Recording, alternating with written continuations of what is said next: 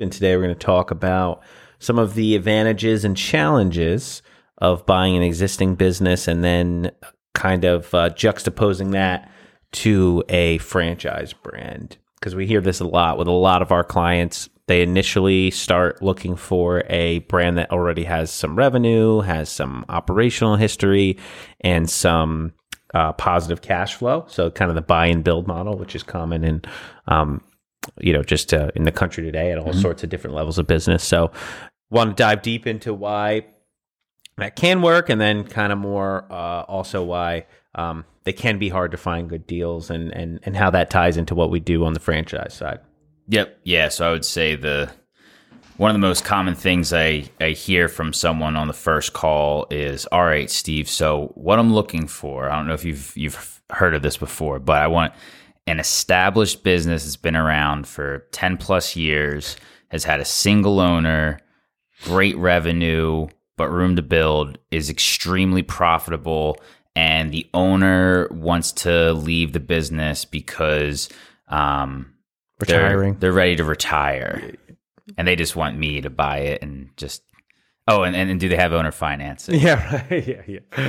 So, especially the owner financing one's a little bit of a joke. Yeah. Most people we talk to don't quite. Correct. That, yeah, but yeah. And the reason why I present it like that is because don't we all? Yeah. It's we'll buy it. No offense. Exactly. We won't give it to you. Sorry. Yeah, it's no different than when you ask a realtor. Okay, I want a house that's it needs a little bit of paint and patchwork, nothing too major. Up and coming area, but not too bad. And I wanted a good price. I want to pay like market value. If I can get like a little less, so I can put my $2,000 in and basically flip it for $100,000. Yeah, right. Yeah. Of course, if a realtor saw that deal, they would buy it themselves and make that money. So, and then the reason I'm not making fun of people who say that. It's just poking fun because they're not in it every day, and it's the right attitude. It's not wrong. It just it's the realities of actually getting something on the marketplace are harder. And I think it's important to put yourself in that person's position, because it's not like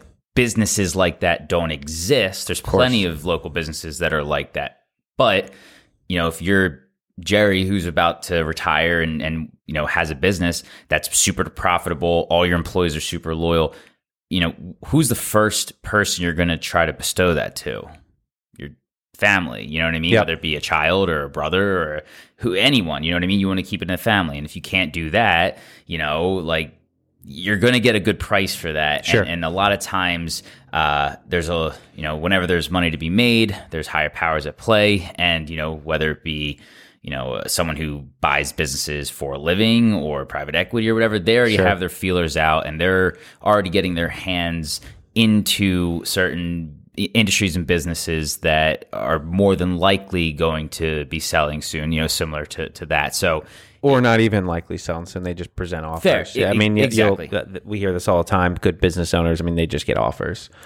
People just come to them and they just write, especially private equity. If you've reached a certain number, you're in the right vertical, they're just going to go after you anyway. Exactly. Even if you're not interested in selling, just because it's out there. So to your point, if you're doing that well, you probably already have some options. Yep. Yeah. So point being is those types of businesses rarely hit the market to begin with. And if they do, they're gone within hours. Or that owner's caveat is that they're asking for maybe more than it's worth. So there's your position. To get that business at a great price almost never happens. Exactly. So there's a reason that if it went to the marketplace, I have one in particular I can think of that's been listed for a while that fits all those, but it's overpriced. He wants more than it should. So there you go, right? So it's all the things everybody wants, but he wants a lot of money for it. So that's why he's having trouble selling it.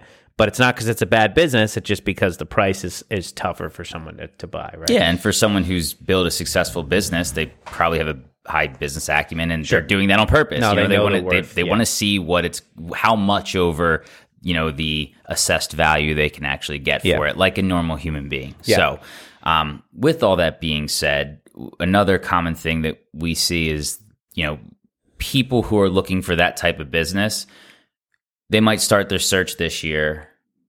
6 months later, they're still looking. 6 months after that, they're still looking.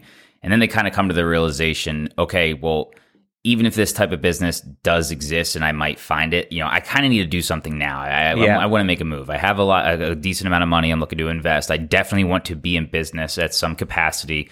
So what's my next best option? And I don't want to start from scratch. And the truth is, most people, at least that we work with, this is not their full-time job. They're hoping it will be. A lot of times it's actually going to be some sort of side income, or they're going to start not being involved and then they're going to work their way to growing so they can be involved, as opposed to their full-time gig.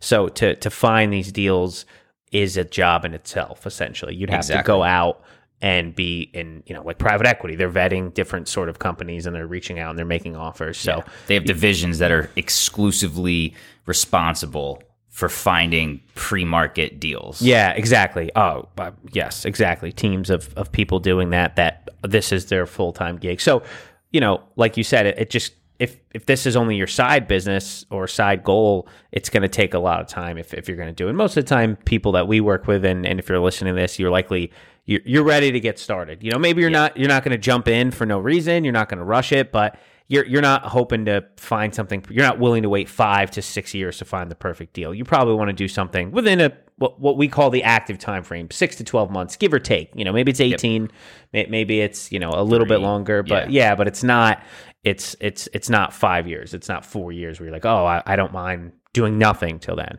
right? Exactly. So they hit that wall. What's the next step? Yep, they hit that wall, right? They hit 6 to 12 months. What usually happens is they have to kind of make a decision. Do they want to be willing to get something that's on the market, not for some super good deal? Or are they willing to buy a business that might be a little bit distressed for various reasons? Could be debt, could be the owner hasn't set it up, could also be not have the financial history. Like it has some revenue, some cash flow, but it's only been a couple years. It's not performing quite as well, but you're taking a bigger risk. Or what we like to convert people over to, and they start to open their minds to after they have experienced some of this, trying to buy a business is a franchise. Yep. Yeah. And in my opinion, and of course I'm biased, but it is the right move for most individuals in that situation, because realistically, pioneering entrepreneurs, they want to start something from scratch because they have it built into their blood that they want to, start it bootstrap from the ground up and really make something that's their own. With most people that we work with, that's not necessarily the motivation. The motivation is to either replace their current income, have some time freedom. They want to leverage a business to give them a certain lifestyle. It's not necessarily about the business itself and having that be like a passion project. It's the lifestyle and quality of life that comes from it. Yeah.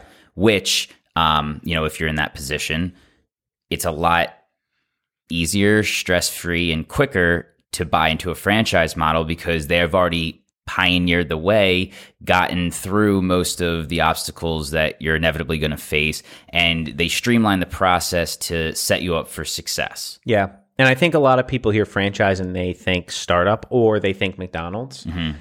And that's really not the case. You are starting a new location, but you are piggybacking off of an already established brand. Now, yes, you are opening a quote unquote new territory, a new market, right? It isn't exactly in the zip codes that you're looking to go in, but they've done it in enough places, if you're looking at the right established brands, that they have the data to understand what works. And particularly, if you're in this market and you're looking to invest in a franchise because you're in the position that you're talking about, you're not, like you said, you're not looking at something that's a passion pioneer project. You're probably looking at, and we would push you towards more established industries, home services that people know, or that the brands themselves know there's a market for it just based on data, right? You're not talking about, there's nothing wrong with getting into cannabis, but it's a totally different thing than if you're getting into, painting, because there's a lot of painting pretty much everywhere, particularly in the right market. So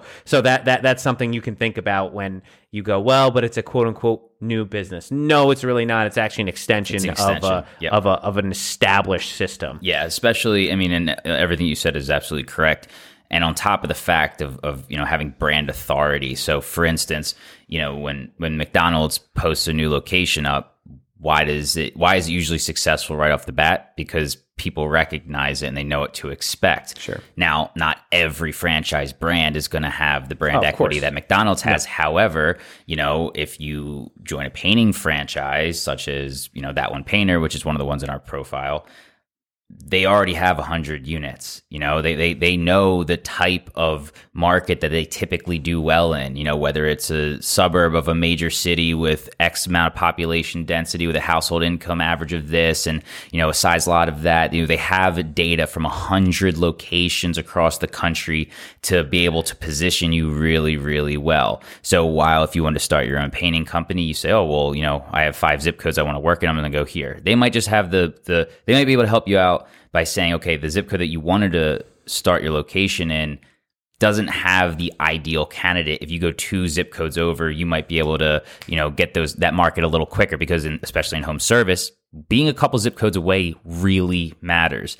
Huge. When we moved our local home service business from one area to the other, less than 10 miles, it had a big effect initially on the amount of leads that we got just because of the area that we were in. Now, it didn't tank us, but it had a pretty sizable effect.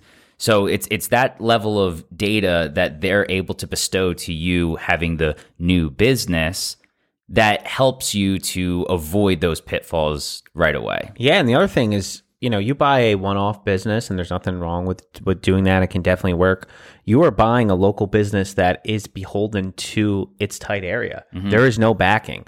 You can get in a franchise system with venture capital, multi-million-dollar revenue streams, the cutting-edge technology, professional, established corporate management. Yes, there's other fees to be paid, but you are joining into a network where you get the chance to leverage and piggyback off of all that resource pool that they have. Mm-hmm. Or if you buy your own local business, you are on your own. Yep. You don't have you have the back end of the backing of the fact that there's already established financial history, but there's no one standing beside you, which is fine. And if that's what you're looking for, that's great. Mm-hmm. But most of the people, like you said, that we're looking for are not looking to pioneer a new thing. They're looking to leverage the business and use it for whatever lifestyle that they want. Even if they plan on being an empire builder, now you have to make new locations, which is basically starting from scratch. Yep. So right, as opposed to if you want to start more franchise locations, basically you're just adding on to your existing business, even if it's in a new location. So we just think there's a lot of benefits for somebody who is maybe interested in buying a existing business, but has some unrealistic expectations of what the market really looks like when they get out there and start seeing what it's really like. Yeah, and then that's not to discourage people from looking, but it's really to encourage putting franchising as an option because, like you had said, a lot of people they don't even consider franchising from the start. Yeah. It's not even an option. And in my opinion, it really makes that timeline a lot longer to where they could have a viable option to get to that lifestyle that they're really looking for. Yes. And as much as, maybe 6 months or a year isn't that big of a deal, if you're in a job that you're really trying to get out of it, it is that big of a deal. And you wait a year to get into a business, that's you don't get time back, right? Right. So that's one whole year that you could have had, but you didn't, just because you weren't considering the idea of a franchise from the beginning. Well, and as we know, the good brands sell out. Yeah. Not only that, you wait a year and drag your feet and think, oh, okay, this and this. And now your territory or the good territory you wanted isn't there. Exactly. So there's always new opportunities, but is it going to be the one that you liked? Is it going to be the same management? Probably not. It's going to be different. So, and there, again, nothing wrong with that. But understanding that these things have a shelf life too, in the sense of, if it's a really good hot brand, genuinely, like a lot of the ones that we like to show to our clients, they go quick. We've had experience that we've had clients that were in the process of development and lost those territories. So, it's like anything, life and business, it's about timing. So, if you waste your time and you could have been, profiting X amount at your new business and you wasted it on looking for a business that may or may not exist, that's something that I think people could benefit from if they're listening to this, and that's their thought that, hey, I'm just going to buy an established business and then things will be good. You know? Yeah, that's a good point. And just one other aspect is there is a resale market for franchises. So even if, you're listening to this and you're saying, okay, well, I get your point about, the unrealistic expectation of a local business. It's profitable and everything, but I don't know. I really don't want to start from quote unquote zero. There's a whole resale market as well. Yeah. And yes, you might have to pay a little bit more, or there might be, you might have to lean some things out within the business. But like, if your primary goal is to have something to start with, you have all the other benefits that a franchise offers right from the get-go. Plus, it's already established and running. Yeah, we represent those too. We do represent the resales. And, funny little caveat, and I won't say the person's name or the particular brand, but we have a mutual friend, Steve and I, that owns a very popular franchise, and he sold one of his locations, and it was unprofitable. Yeah. And the reason he was able to do that was because it was somebody in the system. Yep. So it was he was struggling for a multitude of different reasons. It wasn't really him. It was just kind of management, and he's got a lot of irons in the fire, but he was able to recoup money because of the fact that it was in a franchise system. If that was a local business, he would just go out of business and it's toast. Yeah. Yep. Where no one would want to buy. They would just let it run out and maybe if you have real estate, but he didn't. Sure. They just have a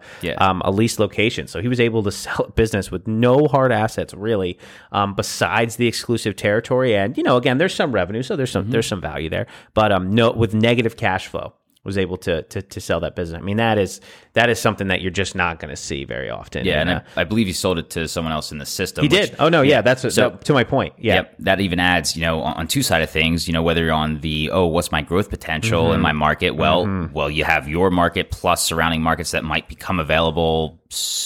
And you can get those deals because you have those relationship, and you'd be the first one of it. Yeah, correct. That his business didn't even hit the market. It was sold. Sold before he even made the final decision to list it. Yep. So even more to our point. Yes. And then on the other side of things, to your point, even if it's not the best performing business, when you have that brand equity and you have someone who knows the system very well, you don't need to go to market. Yeah, exactly. Yeah, exactly right. Yeah, it was from someone in the system purchased it, didn't have to go through listing it.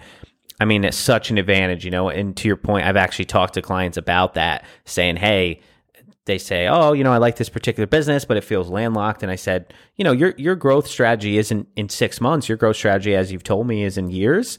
That means, like you said, you can actually get these deals through relationships, right? You can say, hey, if you're ever looking to retire, neighboring franchisee, please call me first because I can be the one to come in, and you're already an approved franchise owner, operator in the franchise system. So they're loving to just say, okay, cool, no problem. We can transfer this over to somebody in our system that's already following it and and is succeeding. So it makes it everybody's happy, and it's a real win-win.